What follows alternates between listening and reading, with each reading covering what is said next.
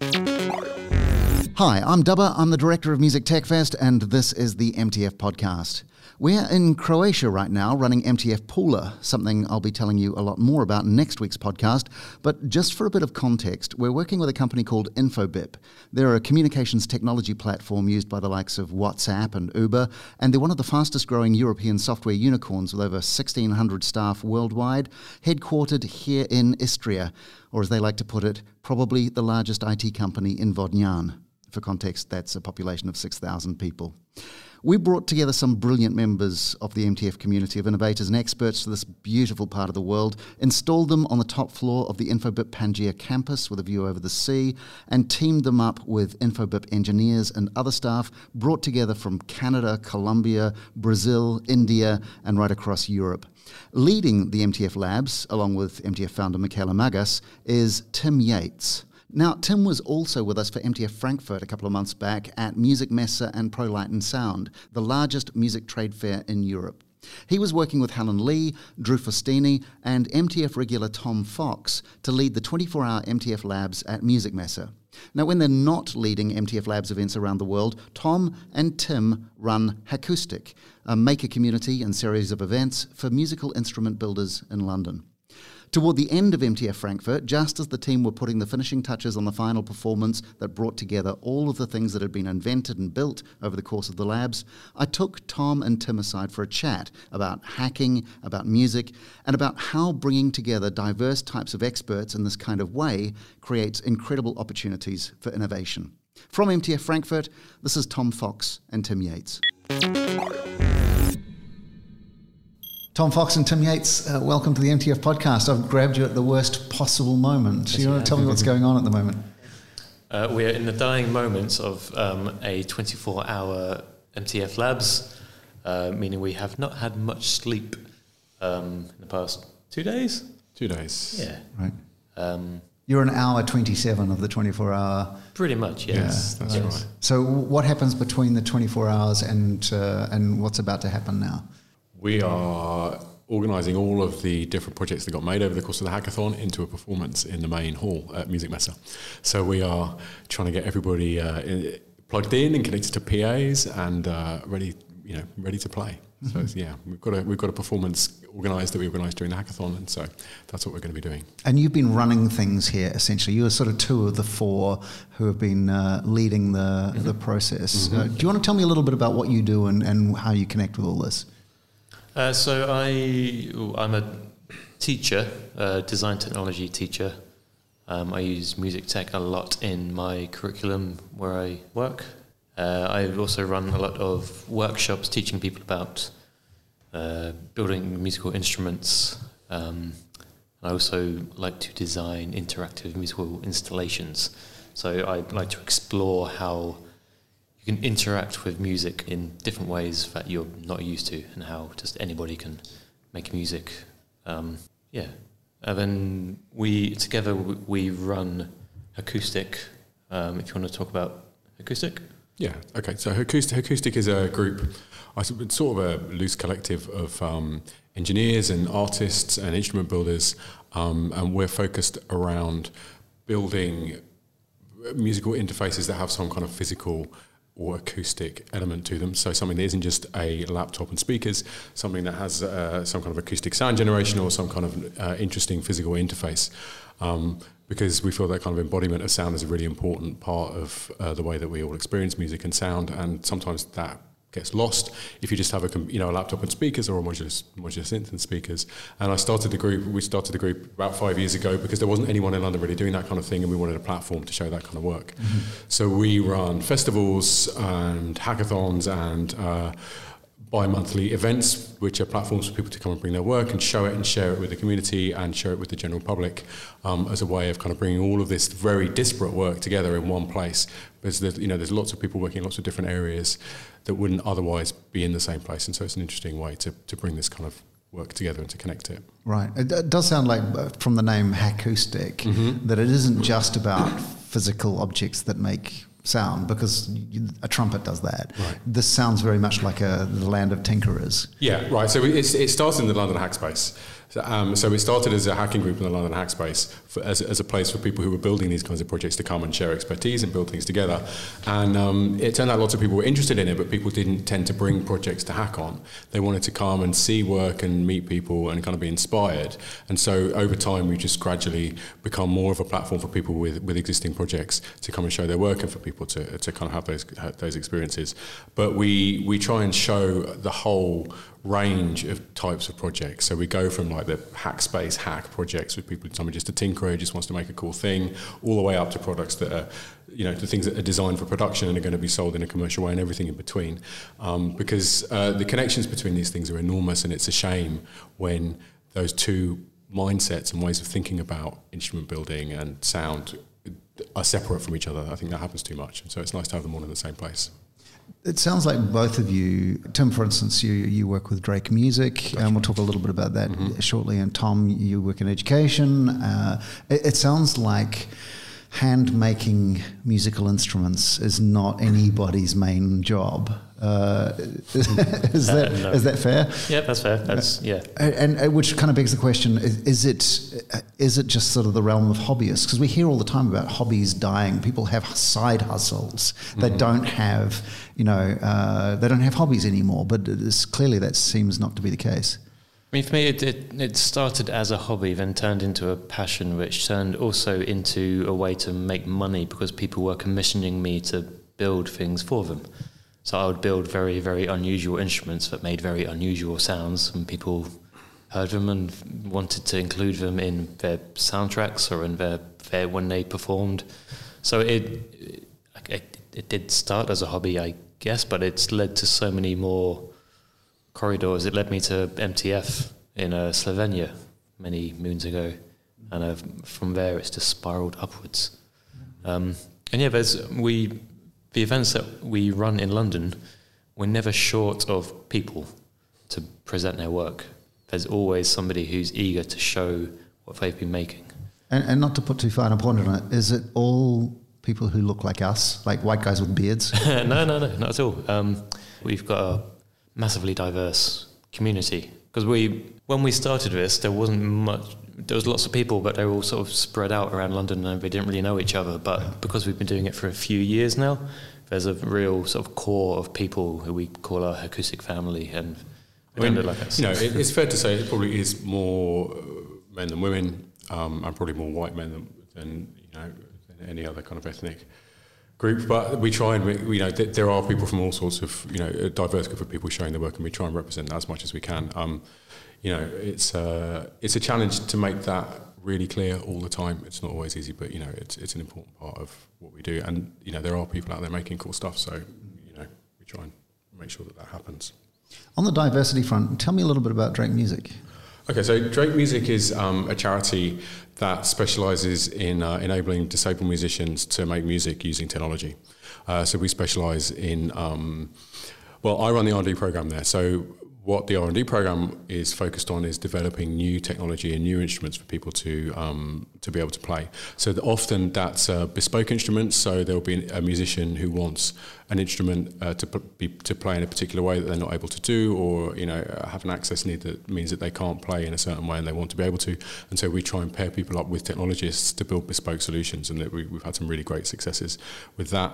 I'm also at the moment trying to build an accessible instrument library to try. There's lots of people. I mean, we've met a couple here actually at the festival. Kind of people just making a little thing for fun that they're not sure what it's going to be, but actually it has the potential to be a fantastic accessible instrument.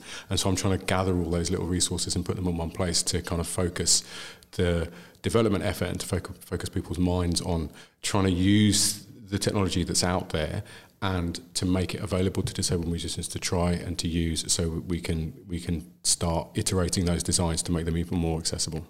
Tell me about actually running the MTF labs, because attending an MTF and running one are two quite different things. What's involved? What is it you do?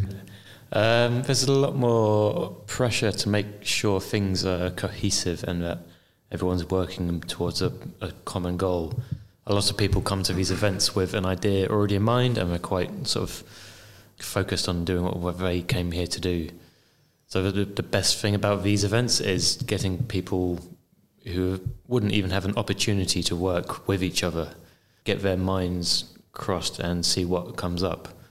Because you'll get musicians who don't often meet up with computer scientists in a social sense, and so their ideas don't always... intersect, I guess. Yeah, that's the word, intersect. Yeah. I'm very tired. Nobody's surprised by this. So it's quite important to get people to collaborate and properly collaborate and get the ideas flowing between different specialties. Because there aren't many places where that can happen except places like MTF, right? Where you get such a wide range of specialties in one place.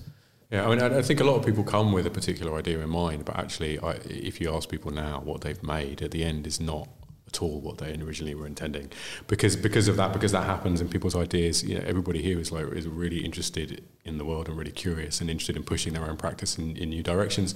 And so, you know, you might get an idea from somebody about choreography or food performance. Someone was talking about, you know, the ideas come from everywhere, and so over the course of the labs, people kind of take those ideas and absorb them into their own practice, and then what comes out the other end is something, you know, completely different, or at least skewed, or, you know, pushed in a different direction to what they might have originally intended. And I think that's a really exciting process. And then we then have to come, all of us, we set everybody up, and everybody kind of forms little groups and starts making stuff, and, you know, everybody splits off, and then we have to try and bring everybody back together at the end to make a coherent piece.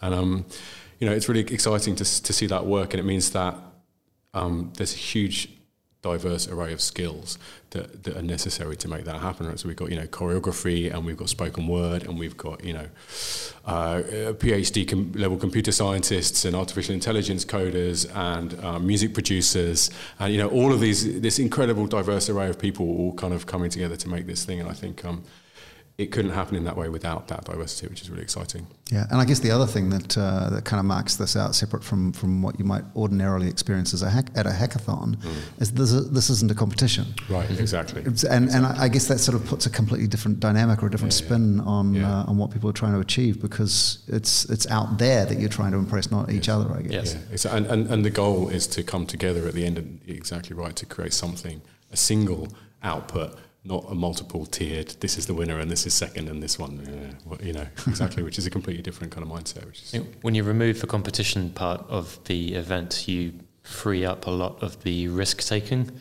People are more apt to challenge themselves and try something completely different that might not work, because they're not afraid that it won't win them this prize in the end. So there's a lot more risk taking in these events, which is brilliant, because you get brilliant ideas. Also, we don't really have any prizes. Yeah, so. that's it. What have you noticed? I mean, because you've both been to more than one Music Tech Fest. What have you noticed in terms of the difference between them, or any kind of development or change over time? Well, I think this is my 6th MTF event, and they've all been completely different. No two has had even like the only constant in each one has been the sense of community amongst everyone who comes to these things. But everyone's had a completely different vibe. Some are huge and chaotic and wonderful. Some are a bit more organised and more relaxed. But I've been to MTF on both sides. I've been as a participant and organiser, and it's the community thing is always there, which is fantastic. I mean, this is only my 2nd one. And the last one was a much bigger, you know, as a MTF Stockholm, so it was 5 days, so it's a much bigger thing, and this is a much more compressed. But I think the common theme that I think is really positive is the fact that everybody's respected. That there isn't a kind of a hierarchy of, you know, the computer scientists are over here, don't like the music, or, you know, music producers. Everybody is respected, and everybody's voice is heard, and everybody has a chance to kind of contribute, which I think is a really, really positive thing.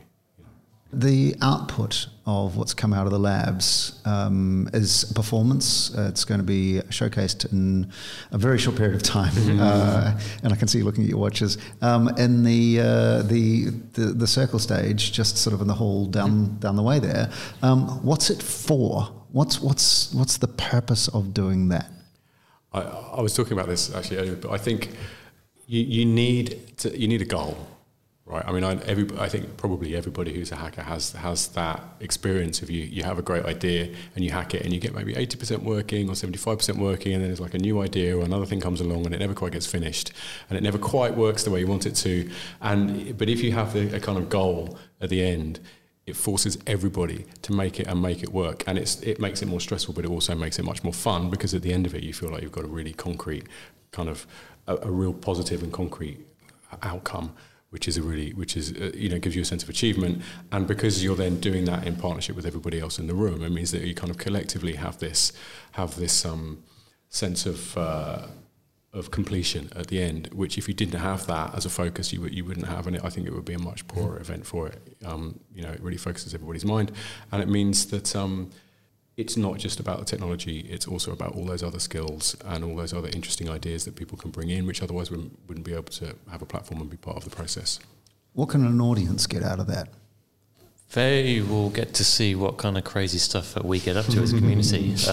One thing I love that we're at this particular event is that a lot of the vendors and a lot of the people visiting here are very used to traditional instruments, traditional playing. I mean, this is a trade show for people who make violin bows and guitar strings and those sorts of things. So it's kind of an odd thing to drop in the middle of that. But so they might not be used for kind of innovation that we're trying to push with interacting with music. So I think I'm excited to see their reactions to what we do, because I can only assume they have no idea that our big community even exists. I'm looking forward to that. Just sort of backpedal a little bit. What brought you here? And I don't mean like, I flew on, this particular airline or anything, but, what were you doing as kids that brought you to the place that you're doing now? I mean, what did your parents do? How did that affect where you've ended up? My dad is a definite tinkerer, not tinker. He was always building things. He taught me about electronics. When I was a kid, I was always taking things apart to see how they worked. I couldn't always get it back together again, but I enjoyed just seeing how things functioned. So that, my curiosity about building things and making things definitely is stemmed from my father. And is that how far back you want us to go? Yeah, absolutely. Tim? Yeah, I've always been a musician at heart, and ever since I remember, I've always wanted to be a musician. It's always been an absolutely fundamental part of my life. My background actually as a musician is that I studied classical music. I studied classical guitar, and I got quite far. I was doing a master's at the Royal College of Music in classical guitar, which is when I started doing this kind of stuff. Because I got frustrated. I was also doing composition, so I actually studied composition as well, and I was then switched to a composition master's because I got frustrated with the limitations of a traditional instrument. Because I started to experiment with materials and found objects and sound and toys and things like that. And if you're playing a £250,000 Stradivarius or whatever, then you can't scrape it with a piece of metal and bash it and hit it, because people get upset if you do that kind of stuff. You've got a Steinway similarly. Well, you can, but not twice. Right, exactly right. That's it. So I got frustrated with the classical guitar in particular. So I put that down and decided that took the exact opposite route, and I was going to just build instruments that I could build myself in like 10 minutes for £5 and still make incredible music with and explore that area. And from that, I've just gone on to do all sorts of other stuff, installation art and things like that. So that's where I come from in terms of making. Yeah, and Tom, you're kind of known for working with found objects. Is there a sort of a story behind that? To an extent. I wanted to start building instruments just because I loved collecting instruments. I've got a passion for lots of different types of instruments. But I realised that if I start building them and I do it wrong, it might be a massive waste of money and resources. So I just started building them from recycled materials. And I really limited myself to just focusing on making sure everything was found or recycled or reclaimed. And that actually led me to be more creative with the stuff I was making. So I ended up using recycled electronics and motors for pickups, and that led to developing instruments based around the things I found as well. So I started a whole organic process of building instruments based around the stuff I found, and yeah, it sort of spiraled out of control from there. Because most of the things that you make don't look like musical instruments. No, not at all. I mean, some of them do, but they're actually books that have been turned into guitars, or But typically speaking, I mean, I'm thinking of your spring thing. Yeah, the spring thing. There's a law of physics, which is Faraday's law of electromagnetic induction, and that's my favourite law of physics because you can do all sorts of bonkers stuff with it. It's how motors work, it's how speakers work, it's how electric guitar pickups work, and they all use the same bit of physics. So you can manipulate that piece of physics to have them all interact with each other to create really interesting sounds and really interesting ways of playing music as well. How much of a Venn diagram overlap is there between interesting sounds and good music? I think they're more or less completely overlap. You know, I just think that there are more interesting sounds out there than often get. You know, a lot of the most interesting sounds I feel get engineered out of instruments, right? And so what we can do as hackers is we can kind of make things in a way that we're not engineering any of that stuff out, and that means that you can explore that territory in a way that just isn't available in a more engineered environment. You know, all those rough edges, all these things, the things that might be a noise if you're playing Beethoven, but if you're kind of exploring sonic textures, actually is the meat of the material that you need, and that's the depth. That's where the depth comes. And so the opportunity in finding those edges is enormous, and there's an infinite amount of that stuff out there, you know, to explore. And so I think that obviously there's a place for those engineered things. You know, Beethoven is wonderful, but it doesn't end there. It just expands the Venn. It really just expands the Venn diagram from this small circle in the middle and then noise to actually just like an infinitely sized Venn diagram of cool and interesting stuff. That, you know, everything. Right. So what are we going to see on the stage? We've got lots of gestural control. We've got 10 microbits connected together to control sampled wave files that people have also used in the composition from the Trackathon side. So we're doing stuff like that. We've got so I've got a sculpture, a tree, sonic sculpture, which uses capacitive touch, and synthesis on a Bella board to generate a kind of cool interactive installation. We've got a modular synthesizer that uses a piece of physics equipment that records gravity fields. So it's for gravity synth that's going to be playing some stuff. Yes, there's an inverted record player. Oh yeah. They've made inverted impressions of a record. Yeah. Bernard's made inverted impressions of a record, and so we're going to hear a kind of... all the highs are actually now low, and all the lows are now actually high. So the whole bandwidth has been flipped. Making those... and a bunch of other stuff. Loads of really cool. And it's your job to try and make those all into one thing. All of these things, exactly right. Yeah. So, you know, it's been a fun day. Wow, fantastic. Well, absolutely good luck with that. Thanks, guys, for being part of this today. Absolute pleasure. Cheers. Thanks for having us. Thank you. That's Tom Fox and Tim Yates at MTF Frankfurt a couple of months back, with huge thanks to Musikmesse Frankfurt. Right now, Tim's here in Croatia with us, leading the MTF labs at InfoBip, which has been incredibly inspiring and, in a way that we hadn't anticipated, absolutely groundbreaking. And so, of which, much more next time round. In the meantime, have a great week, and we'll talk soon. Cheers.